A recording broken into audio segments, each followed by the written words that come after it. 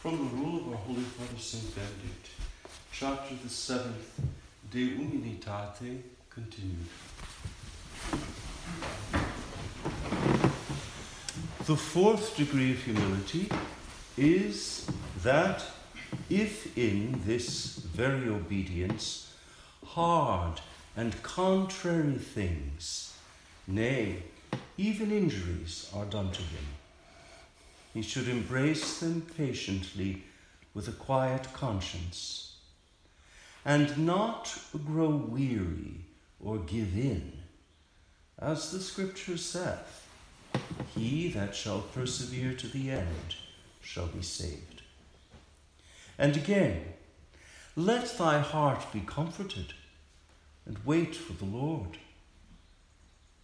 And showing how the faithful man ought to bear all things, however contrary for the Lord, it saith in the person of the afflicted, for thee we suffer death all the day long. We are esteemed as sheep for the slaughter. And secure in their hope of the divine reward, they go on with joy, saying, but in all these things we overcome through him who hath loved us. And so, in another place, Scripture saith, thou hast proved us, O God, thou hast tried us, as silver is tried by fire. Thou hast led us into a snare, and hast laid tribulation on our backs. And in order to show that we ought to be under a superior, it goes on to say, thou hast placed men over our heads. Moreover, fulfilling the precept of the Lord by patience in adversities and injuries. They who are struck on one cheek offer the other. To him who taketh away their coat, they leave also their cloak. And, being forced to walk 1 mile, they go 2. With Paul the Apostle, they bear with false brethren, and bless those that curse them. But thou, O Lord, have mercy upon us. Thanks be to God. The reading of the Holy Rule each day is not a matter of mere convention. We don't read the Holy Rule every morning because it's the done thing. We read the Holy Rule every morning because we need to hear it.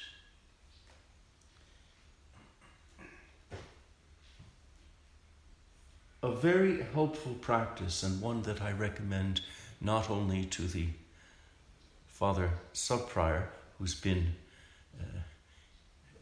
with me almost from the beginning, but to the newly arrived brothers and to all those in between, is to listen in the daily reading of the rule for its immediate application to your life. To your life. What is the rule saying to you today? How does this text get off the page and into your heart? And how does it pass into your life? I, reading the fourth degree of humility on my 65th birthday, find in it elements of my own history. I can't help but read it today in the light of 65 years, the greater part of which have been spent as a monk. Not as my brother Terence says. My brother Terence said somewhere that my brother Mark has been a monk for as long as I can remember. But all the same, it's been a very long time. And everything in this fourth degree I can relate to something in my own personal journey. Every line I can relate to my own life experience. And with time, there's a symbiosis that takes place between the text of the rule and the life of a monk. And this is what I desire for each of you, that the Holy Rule become for you not just a book of life, but the book of your life. The book of your life. The fourth degree of humility is that if in this very obedience hard and contrary things, nay, even injuries are done to him. So here St. Benedict is telling you what you can expect. So to the postulants, to the novices, to the professed, what can you expect in the monastic life? Hard and contrary things, even injuries. And how are you to face these hard and contrary things, these injuries, patiently, with a quiet conscience? Patiently. Long-suffering is a monastic virtue. This particular passage of the rule, tacita conscientia patientiam amplectatur, he should embrace them patiently with a quiet conscience. The reference is to the Acts of the Martyrs, who embrace their sufferings patiently with a quiet conscience. The monk walks in the way of the martyrs. All of the monks of old saw themselves as imitating the martyrs, those perfect imitators, those passion bearers of Christ. And not grow weary or give in. Here you have two temptations. The temptation to weariness, which often is complicated by bouts of acedia, weariness, the temptation to give in. I give up. I've had it. I'm out of here. This is a temptation that assails every monk at different moments in his life.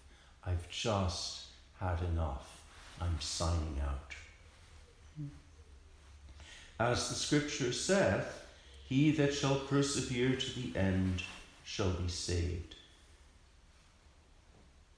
Ask the Blessed Virgin Mary every day to give you the gift of perseverance. That's implicit in the Hail Mary. Now and at the hour of our death. It's implicit in the Hail Mary. We ask for the grace to persevere in that arc of time that lies between now and the hour of our death. Ask the Blessed Virgin frequently, daily, for the grace of perseverance. Perseverance is not something that a man can take for granted.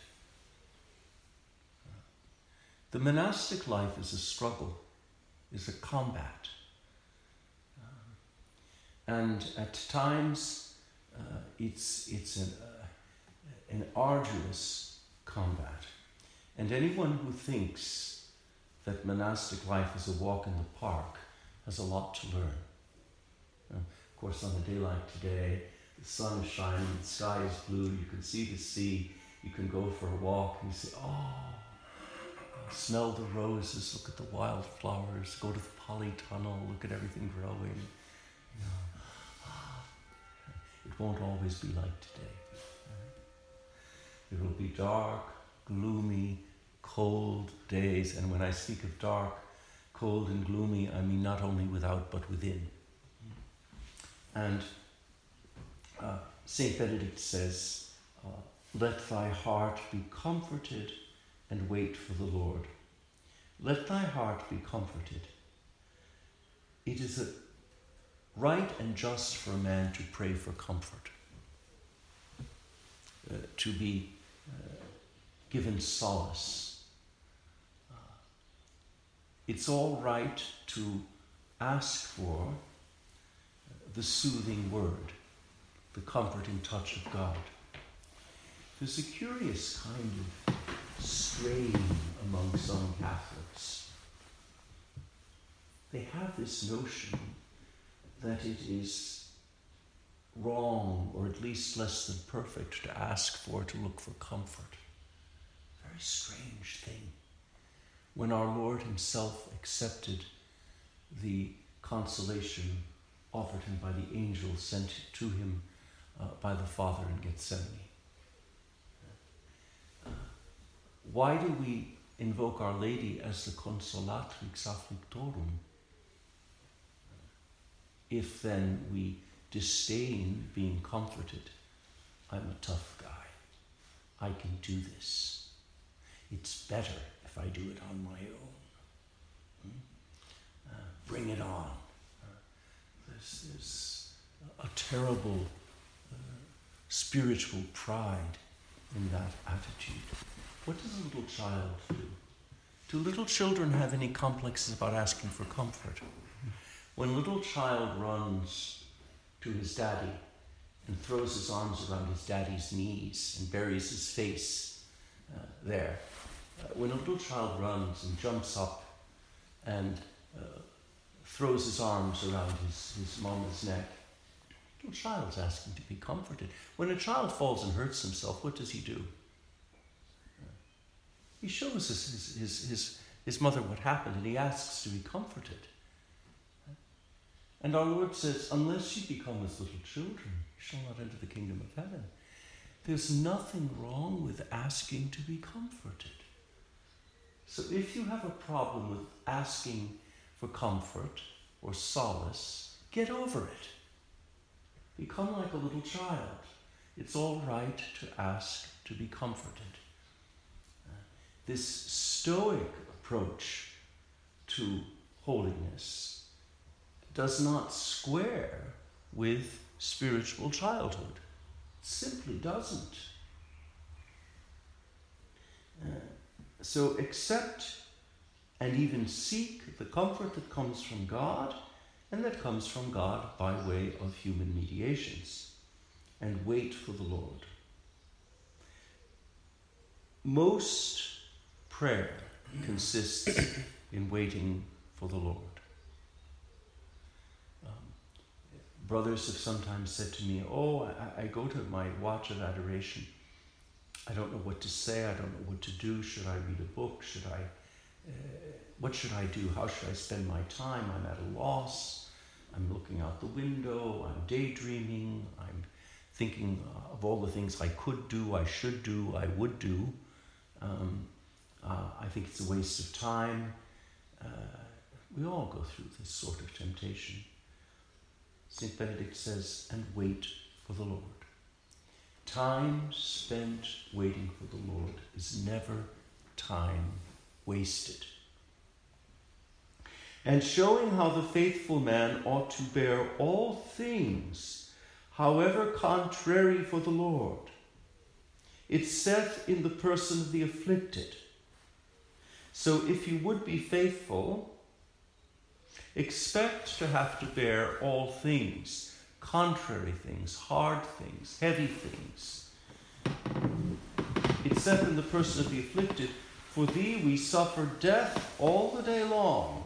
We are esteemed as sheep for the slaughter. There should be a greeting card for postulants with a sheep on the card. And the message should be, welcome, you've come to suffer death all the day long. You are a sheep for the slaughter. That'd be a great greeting card for postulants, I don't think Hallmark would be interested in marketing that. But that's what it's about. But St. Benedict goes on to say, and secure in their hope of the divine reward. securi de spe retributionis divinae. This, at the center of the fourth degree of humility, is this: secure in their hope of the divine reward, they go on with joy, subsequuntur gaudentes et dicentes. Gaudentes et dicentes. Rejoicing and saying, or dicentes can also mean singing. It can also mean singing. Gaudentes et dicentes. But in all these things we overcome. Superamus. We overcome through him who hath loved us. So this is one of those texts, Romans 8:37, that you need to copy out and keep at hand. So that on those days when you feel completely downtrodden, weak, unable to go on, you can read, in all these things we overcome through him who hath loved us. And so in another place Scripture saith, Thou hast proved us, O God. Thou hast tried us as silver is tried by fire. Thou hast led us into a snare and hast laid tribulation on our backs. The trying of silver was a craft well known to the psalmist. This plunging of silver into the furnace again and again to reduce it to its essence, purified of all admixtures. And this is the work of God in us. He plunges us into the purifying furnace of his love again and again. Thou hast led us into a snare. Sometimes one very much feels that the monastic vocation has been a snare. Thou hast led us into a snare. How did I get snared? How did I get caught? How do I find myself in this trap? Not TRAPPE, but sometimes a monk feels as if he's been snared. Yes, the divine hunter has laid a snare for us and caught us. The divine hunter. And has laid tribulation on our backs. The mystery of the cross. And in order to show that we ought to be under a superior, it goes on to say, Thou hast placed men over our heads. Moreover, fulfilling the precept of the Lord, again by patience. So the construction of this fourth degree is, there's patience at the beginning of the fourth degree, and the same word occurs at the end of the fourth degree. It's a very interesting literary construction here. Patience and patience. Patience in adversities. Adversities are the things that come up against us. And injuries. They who are struck on one cheek offer the other. To him who taketh away their coat, they leave also their cloak. And being forced to walk 1 mile, they go 2. Matthew 5:39 and 41. Again, do you see how the Holy Rule is steeped in the Gospels, in St. Paul, in St. John, of course, in the Psalms. But the whole rule glows with the light of the gospel. Glows with the light of the gospel. And then the last line is very important. With Paul the Apostle, they bear with false brethren. There's no monastery that has not had false brethren. If you look at the annals of monastic life, if you look at the life of St. Benedict, look at the false brethren. They tried to poison the man. So false brethren have always been a part of monastic history. They bear with false brethren and bless those that curse them. Do not think for a minute that people today do not curse others. They do. They do. They do it implicitly and they do it explicitly. And the remedy for cursing is always the same remedy: blessing. Our Lord gives it here. Bless those that curse them. Make it a habit to bless those who have in the past cursed you. Bless them. Explicitly bless them. I wrote a prayer to facilitate this, and we distribute it from the Gatehouse, a prayer of forgiveness and reparation, by which souls who have been cursed or maligned or abused can pray for and bless those who have cursed them, maligned them, or abused them. This is not an option in the Christian life, and so it cannot be an option in the monastic life. To be Benedictine, benedice, benedictus, to be a Benedictine is to be a man who blesses, who has blessing always in his mouth. A Benedictine is a man of blessing, a man blessed by God, who blesses God and blesses in the name of God. So, the only way to oppose the curses that come at us from the powers of darkness, and those moved by the powers of darkness, and those moved by the inclination to sin, is to counter every curse with blessing. Do you know what that does? It takes the venom out of the curse. It disarms the opponent. It disinfects the wound caused by the curse. So all of this is in the fourth degree, which is quite remarkable. You can see how the rule is the book of a lifetime, can't you? It really is the book of a lifetime. And when the monks of Flavigny were here a couple of years ago already, two of them came to me and said the one thing that struck them about life at Silverstream is the daily, the constant reference to the rule of Saint Benedict as a way of life applied to the here and now. And these are monks from a great abbey, yeah? And they said that it's this constant reference to the Holy Rule. And I pray that this will always be the grace of our monastery, that we be men of the Holy Rule.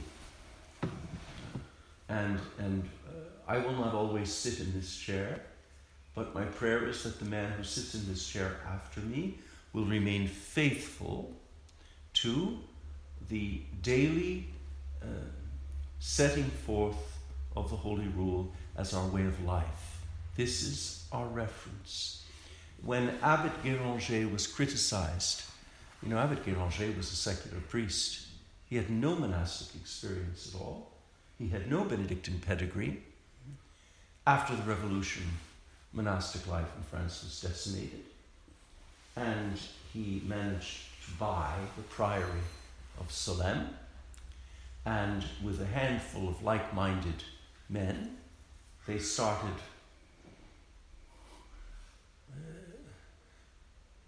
Benedictine life as they understood it. But it was purely speculative and a bit bookish, because they had no living examples. And there were a few cranky old Maurists left in France who lived through the Revolution.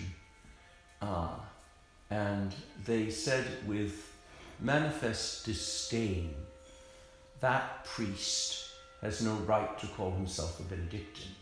He's no Benedictine. He has no pedigree, is what they were saying. And Dame Guéranger smiled and said, Nous serons bénédictins de par la règle. we will be Benedictines by following the Holy Rule. And then look at what happened. Solesmes became the Benedictine reference for all of Europe in the 19th century. Without Solesmes, no Boiron. Without Boiron, no Maritsu. Without Maritsu, no Glenstall. Without Glenstall, no monastery in Nigeria. It's amazing how out of that little nucleus of men who just said, we want to live the rule, an extraordinary monastic revival took place in the church, in the whole church.